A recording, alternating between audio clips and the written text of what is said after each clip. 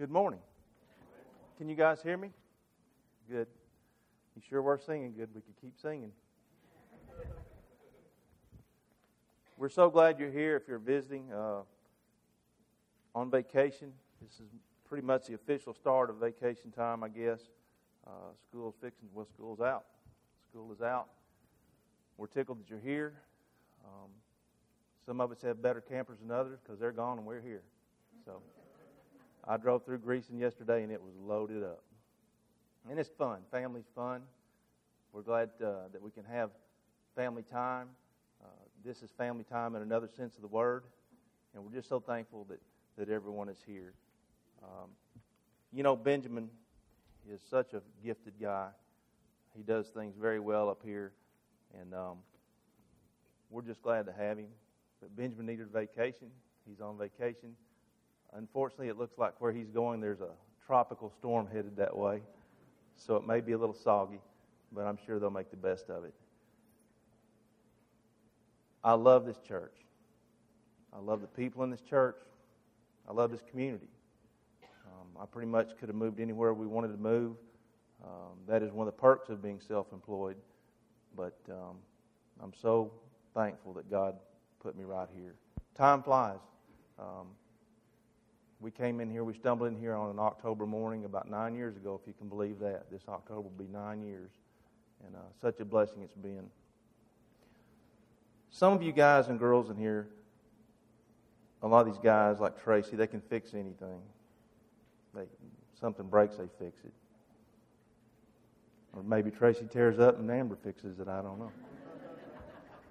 I can't fix anything, but I can tear it up. But I did learn one trick. That stuff that comes in a can called starter fluid, well, you can spray that in something, it'll start. It saves your arm, and it saves a whole lot of frustration.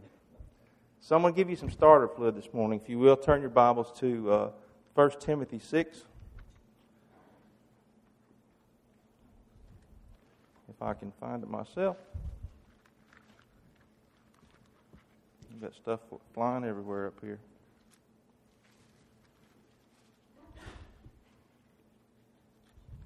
Well, I had it bookmarked so I could save you guys some time.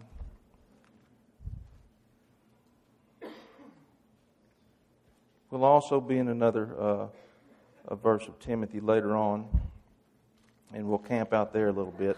But the thing that I've enjoyed about Benjamin is he takes one or two scriptures and he'll camp out there and expand on that thing all morning long.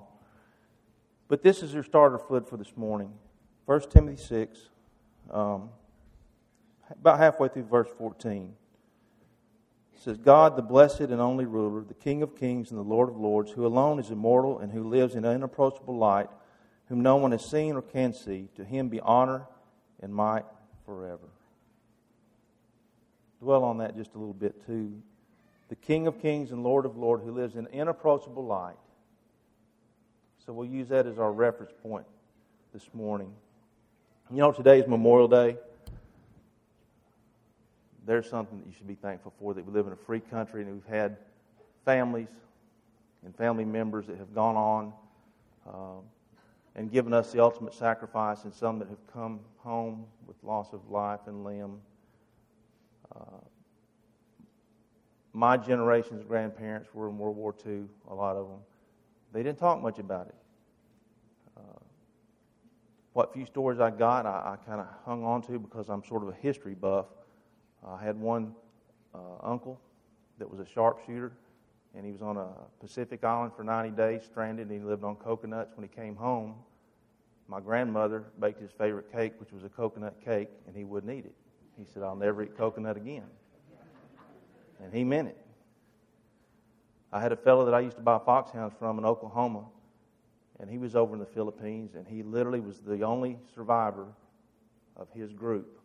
And the only way he survived was climbing a coconut tree, again a coconut, and hiding up in the top of that tree. And then there's Elton Turley, whom I love dearly, that told me, and I quote him often, he said, I never saw an atheist in a foxhole. Something to be said about that. Then there's my grandfather. who was on a destroyer in the Pacific. He didn't see his own son, my father, for 3 years because he was in that part of the world on a destroyer for 3 years. And as he had dementia and he lost his mind, the only thing he said when I visited him was, look at all those kamikazes coming this way.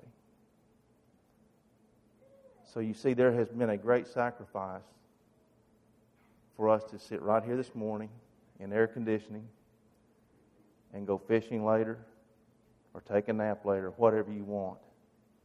There's been sacrifices. There really has. You know, Paul was brilliant. He was learned. He was a leader. He was a man of one mindset, that when he got his mind on something, that's what he was going to do, even to the point where he was persecuting the church and was dragging people out of their homes because he thought he was doing the right thing. And Paul often refers to two things that you can kind of interchange the word fight and the word race. He talks about, I've fought the good fight. I've run the race. He's always talking about this contest of life, this contest of faith. If you would, look at 2 Timothy 4:7.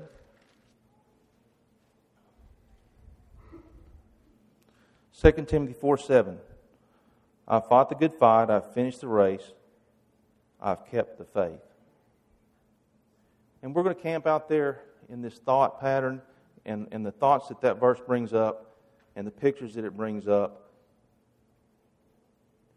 to flesh out this idea of I've fought the fight, I've run the race, I've kept the faith. You see, we've got the little kids that come up here every week. They're on one end of the scale. And then we've got the middle part, and then we've got those of us who are more learned and wiser at the other end. That came out really good, didn't it? Each group has its struggles. Each age has its own peculiar problems that you learn to live through. You learn to experience, and you learn to hopefully share with others that are coming behind you to get them through that path. To share life, if you will, as a group here. And so, it's no secret that Karen has got me into running, and I have learned a lot from running. I have got probably 10 million stories I could tell from just the training and just from running the race, which I never thought I would do. And you know, we don't get very often to come up here and speak to you guys because Benjamin's so prolific. But in that thought process and that thought pattern, I've got some marvelous stories. The first time I ran with Karen in a half marathon, you wonder if you can run a half marathon, which is 13.1 miles. The lady standing beside us in a cold morning, Karen, you remember her? She was 72. She had stage 4 cancer. And this was on her bucket list. She was going to run the race. And she did. So I had no excuses. I got to go. And then you see these people that have had who knows what, that can barely walk, that are ahead of you in a race. And you pass them and you think you're all that in a bag of potato chips, and then you find out that they've passed you again. They run the race. You know, it's just from my observation that I've seen some people that never start the race. I've seen some people that start the race and they quit. I've seen some people that start the race and they stumble. And I've seen some people that start the race and appear to be strong from start to finish. But if you ask them, they will tell you the troubles and the struggles that were between their ears that they never let anyone know about.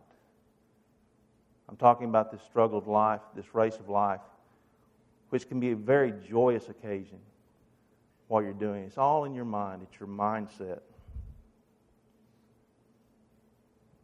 I always tell you guys I have all the redneck toys and gadgetry to hunt my dogs, and I do have literally a satellite tracking system for my dogs. I can put these collars on my dogs, and I got this handheld receiver, and I can find my dogs.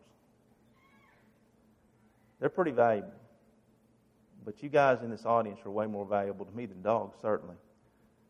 But every now and then on your screen, your map gets all twisted and you have to push a button and reset the thing, and it corrects it back to north, south, east, and west, so you know where you're going.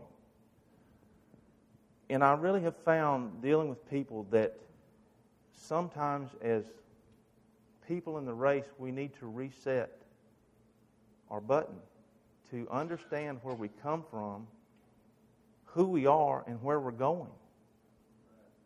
You got to do it. And that's why you got the starter fluid this morning. That He is the God of God, the King of Kings, who lives in inapproachable light. That's our starting point. Everything comes from Him. My goodness. That is pure power. Pure power. I love all the doxologies that the New Testament writers have. It's Scripture. It's the idea of God. It's the power of God. It's the gospel, all boiled down to 2 or 3 sentences, just like what we have right here. I love it because it's short, sweet, fast, and bam, there it is. And you can drive for hundreds of miles, and you can think of these things. It's unbelievable. And these writers knew God and knew His personality, and they knew the blood that Christ had sacrificed, that we can live a joyous life. And so we start with that point. If you will, turn to Romans 8, 31 through 39. You know, I wanted to do like Benjamin, to have one or two verses and expand on that, and that'd be done. And as this lesson kind of came into its own, I figured out I'm not Benjamin. That's okay, because we're all made different. Romans 8, 31 through 39.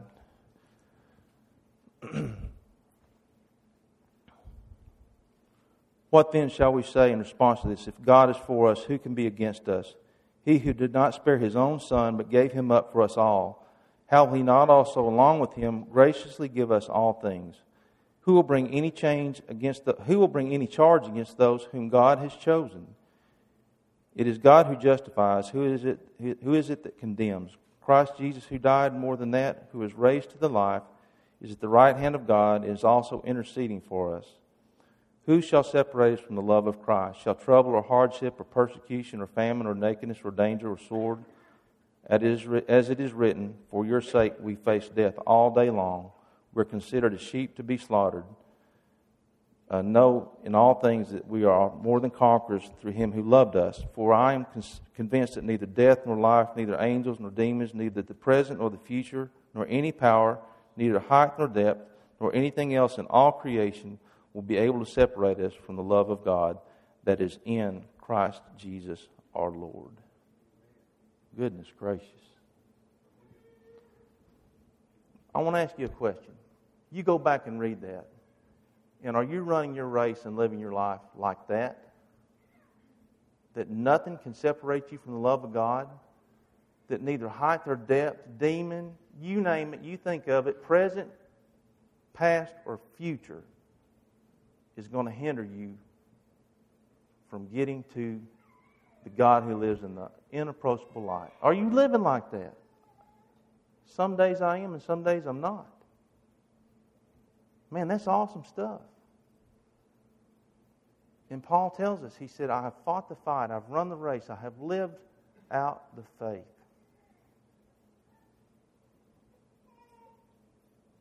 Zach, my oldest son, went on an adventure, is my young grandson would say, he went on a venture, and he was on a TV show. That's a whole other story. But the way they had this thing, you had guys from all these big cities and guys from the country, and they lived in one house. And it's really pretty amazing because the backstories that nobody saw on TV is these guys actually became very, very good friends. To this day, they all stay in touch. And it's amazing how media and television has shaped our society, because these city boys, and I mean New York City, L.A., those kind of cities, could not understand how the country boys knew the songs to the good songs, the hip songs, not just country songs. Well, we listen to music too. And they didn't have to have flannel underwear, we do different things. But, it's just crazy, the stereotypes. They didn't know that they didn't just have to drive a pickup truck. The differences were really amazing to both sides, that they had a lot in common. But you know what the city boys like to do more than anything? Is they were filming that thing for several weeks. It was in Alabama, Mobile, Alabama, on the beach. At night, they always wanted to go out, sit on the pier, and look at the stars. They'd never seen them. Had never seen the stars. Why is that? Artificial light. Distractions from God's creation. The things that hinder us from seeing the power and the might and the creation that God made. We may be able to fake it for a little while, but you know what? It's still there. It is still there. And they sat there amazed at what the Milky Way looked like. I see it every night. Shame on me for taking it for granted. We live in a wonderful, beautiful place on God's green earth. That really amazed me. And as I was preparing this lesson, I thought, what distracts us from seeing the power and the might and running the race and fighting the fight with the faith? Well, I'll just throw a few out. I'm sure you can think of more. Apathy, arrogance, attitude, anxiousness, affluency, energy, and lack of it. The traits of a fighter in faith are this. Paul actually writes to Timothy, he said, you keep the faith like this, through righteousness, godliness, faith, love, endurance, and gentleness. Let me name those again. Righteousness, godliness, faith, love, endurance, and gentleness. Try that in your marriage and see what happens. It'll be good. Try that at work and see what happens. It will be good. Try that as an employer and see what happens. It will be good. Try that as an employee and see what happens. It will be good. Man, people need to see the power of God. People need to see us running a good race. People need to see us fighting a good fight. Paul writes in one of his letters, he said, I'm writing you to see if I fought in vain. Did I fight for nothing? And another time he says, I'm not frailing at the air. I'm not swinging at the fence. I'm making these blows count. We got to. You know what's at stake? Eternal life for someone that we don't know, that does not know Christ. Man, I tell you what, if we're not the most attractive person in the room, shame on us. We have got to be happy and joyous and free. I wish that everyone had to preach a sermon, because you will study so much, and the things that you find out, that it's just like Nathan this morning. Man, Nathan, you got enough for another 3 lessons, and we'll use you. He did fantastic this morning. But when you prepare, you just learn so much more. But I think the devil's greatest tool in our society right here is distraction. He wants you distracted. You know what? Man, if I work overtime, I can get that new toy. Some of you are thinking, man, that guy, he's thinking about himself. He doesn't need a new toy. He's already got a new truck. If I work overtime, I can put in more account in my 401k. Well, goody for you. What happens when the stock market crashes? We're all dealing monopoly money anyway. Now, don't think that I'm not saying don't prepare. But I am saying this. That should be your secondary role. It should be. Nathan's class this morning was fantastic. Basically, what would Jesus do? And he gave us some examples, and he worked long and hard on some of those things. Some of the things that Jesus did: compassion, prayer. But you know, Nathan, what I took away from your lesson this morning is Jesus invested in people. He had time for them. He would listen to them. He would hug them, I'm sure. When I say listen, I mean really listen. Look at them in the eye and listen to what they're saying. I had a friend yesterday tell me a story about something that's going on in his life, and used to, I would have thought, boy, that's a bad deal. And I didn't respond because I knew it was a very big story he had shared with me. And I called him up. I said, thank you for sharing that. I want us as a group to get to the point in all of our relationships where whoever you are with will open up to you because they know your compass is set right. Because they know that you're running this race with glory and power and humility. Because somebody can outrun you. There's always somebody faster. We're always a middleman. Somebody's going to be faster, somebody's going to be slower. Somebody's going to be richer, somebody's going to be poor. But know where you are.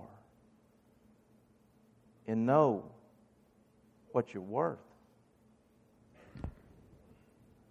You know, there's a race, T-shirt for everything. There's T-shirts, there's bumper stickers, all sorts of stuff.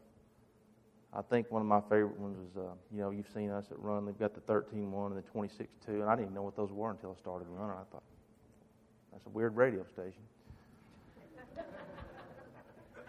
This one's for Alyssa, because Alyssa asked me one time at church camp, Alyssa Rather, she said, do you love me as much as bacon? Because she'd see me eat bacon at church camp. I do. I love me some bacon. But somebody had a 13-1 sticker that said 13-1, and a little bitty writing underneath it said, that's how much bacon I can eat at once. But my favorite one, and this is a serious one to me, the T-shirt that somebody ran by me said, there'll come a day when I can't run a marathon, but today is not that day. You think about that. Lester, I love Lester Bradley. And Lester's told me, he said, Todd, there'll be a day when coming up these stairs is harder for you. It was this morning. I've had a rough week. Lester knows it, and I know it for myself. There will come a day when we can't get up these stairs. But today is not that day. There will come a day when you're somewhere and age has taken a beating on your body, or you have been called from this earth from the good Lord, and you cannot talk about the power and the love and the might that Jesus Christ has for us and the God that sent Him. But I want you to go home and you say, today is not that day. Today's not that day. We're bound by time. I don't understand time in God's eyes. He says a day is like 1,000 years, 1,000 years like a day. I don't understand all that, Tracy. It's above my pay grade. Hebrews 11, if you'll turn there real quick.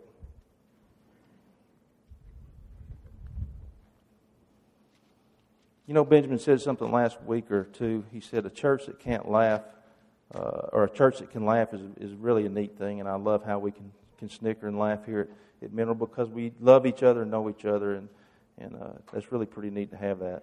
You know, in Hebrews 11, it's a roll call of faith, and if you want to study something, just go back and read Hebrews 11, talking about all these Old Testament great giants of the faith. All of them. The ones we teach the children. You know, the good ones. The all-stars. But there's something I want you to look at. Hebrews 11:37. Start right there. This is what I think is talking about the ones that were just the everyday Christians. And some of the other ones too. They were stoned, they were sawn in two, they were put to death by the sword. They went about in sheepskins and goatskins, destitute, persecuted and mistreated. The world was not worthy of them. They wandered in the deserts and mountains and in caves and in holes in the ground. They were all commended for their faith, yet none of them received what had been promised. God had planned something better for us, so that only together with us would they be made perfect. 12:1-3. Therefore, since we are surrounded by such a great cloud of witnesses, let us throw everything that hinders us and the sin that so easily entangles, and let us run with perseverance the race marked out before us. Let us fix our eyes on Jesus, the author and perfecter of our faith, who for the joy set before him endured the cross, scorning its shame, and sat down at the right hand of the throne of God, considering himself who endured such opposition from sinful men, so that you will not grow weary and lose heart. You see, if you will, those old timers in Hebrews, they didn't know why they had to go through that, I'm sure, sometimes. But they went through it. Just like some of our heroes from this country on this Memorial Day. They went through it because there was a greater cause. And it says in God's mighty plan that they are a cloud of witnesses looking down upon us, cheering us on, saying, I know you think it's bad, but you can't imagine how good it is up here. Do not get tired. Do not get weary. Do not lose heart. Because what Jesus did and what He told us He would do, it's worth all of it. He is the author and the perfecter of that faith. Run the race, fight the fight. Last week when Benjamin was talking, and he was talking about how Paul understood this, Paul said, I consider it all rubbish, which is almost, that's kind of a British word to me. Trash, what we call it. I hear some of those, I work around a lot of English people, you don't know that, but yeah, that's rubbish.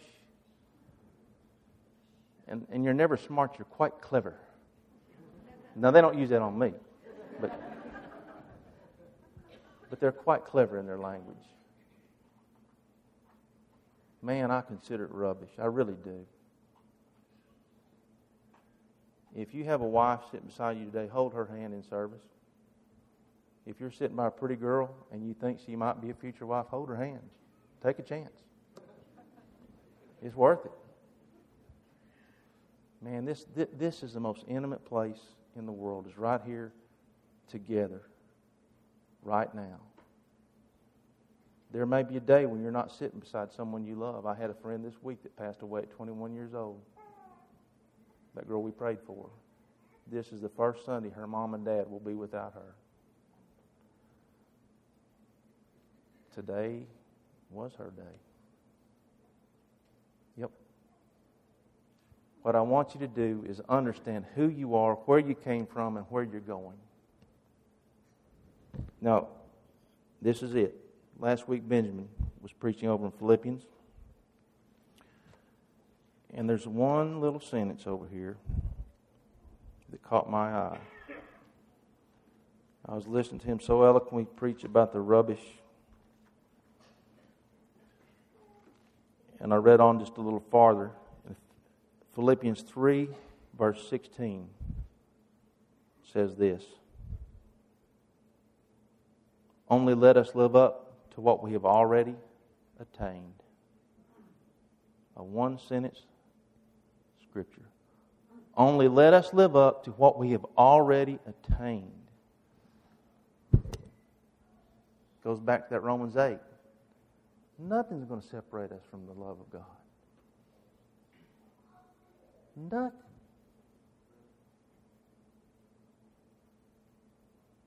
Run like you have already attained the prize, because it's waiting for you. I'll tell y'all a secret. We all get medals when we run those races. I'll tell you another secret. We got to pay for them. Entry fee. They give you a T-shirt and a medal. I want the bacon. Because I burnt the calories. I can eat that bacon. I'll tell you who paid for your entry fee this time. It is the God of the inapproachable light, the King of Kings and the Lord of Lords. He paid for it with His Son. Now that's a big deal. If that does not set your compass back to true north, I can't help you. Man, I love you guys. I love this church. I love your children. I love your grandchildren. You know, you're not supposed to be envious, but I'm very envious of these guys and girls that have more than one grandchild. It's no bueno. I'm ready for more. I'll tell you why. Because we can look at the potential in those grandbabies.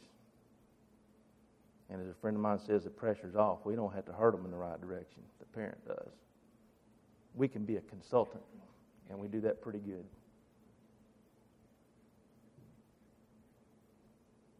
You know, I love Hebrews, and I quote it often in our prayers. But it says, to the God of peace, who through the blood of the eternal covenant brought back from the dead that great shepherd of the sheep. That's one of those bullion cubes of Scripture. The God of peace. Because just like Nathan said this morning, in his basketball group, there's a bunch of different people from different backgrounds, kind of like a church. There's a bunch of people from a bunch of different backgrounds living in this country. And society wants to say, I'm on this side of the fence, you're on that side of the fence, I can't talk to you. But you know what God says? He says, you talk to him anyway. You tell him about my Father, Jesus says. You tell him about the way, the truth, and the light. You run that race. You fight that fight. It's worth it. I promise you it's worth it. And we'll have a star and a crown when we get there. If there's anything you need prayers for, today's that day. There may come a time when you can't do it, but today is not that day. Come on up here as we stand and sing. Thank you so much. We'll have to cross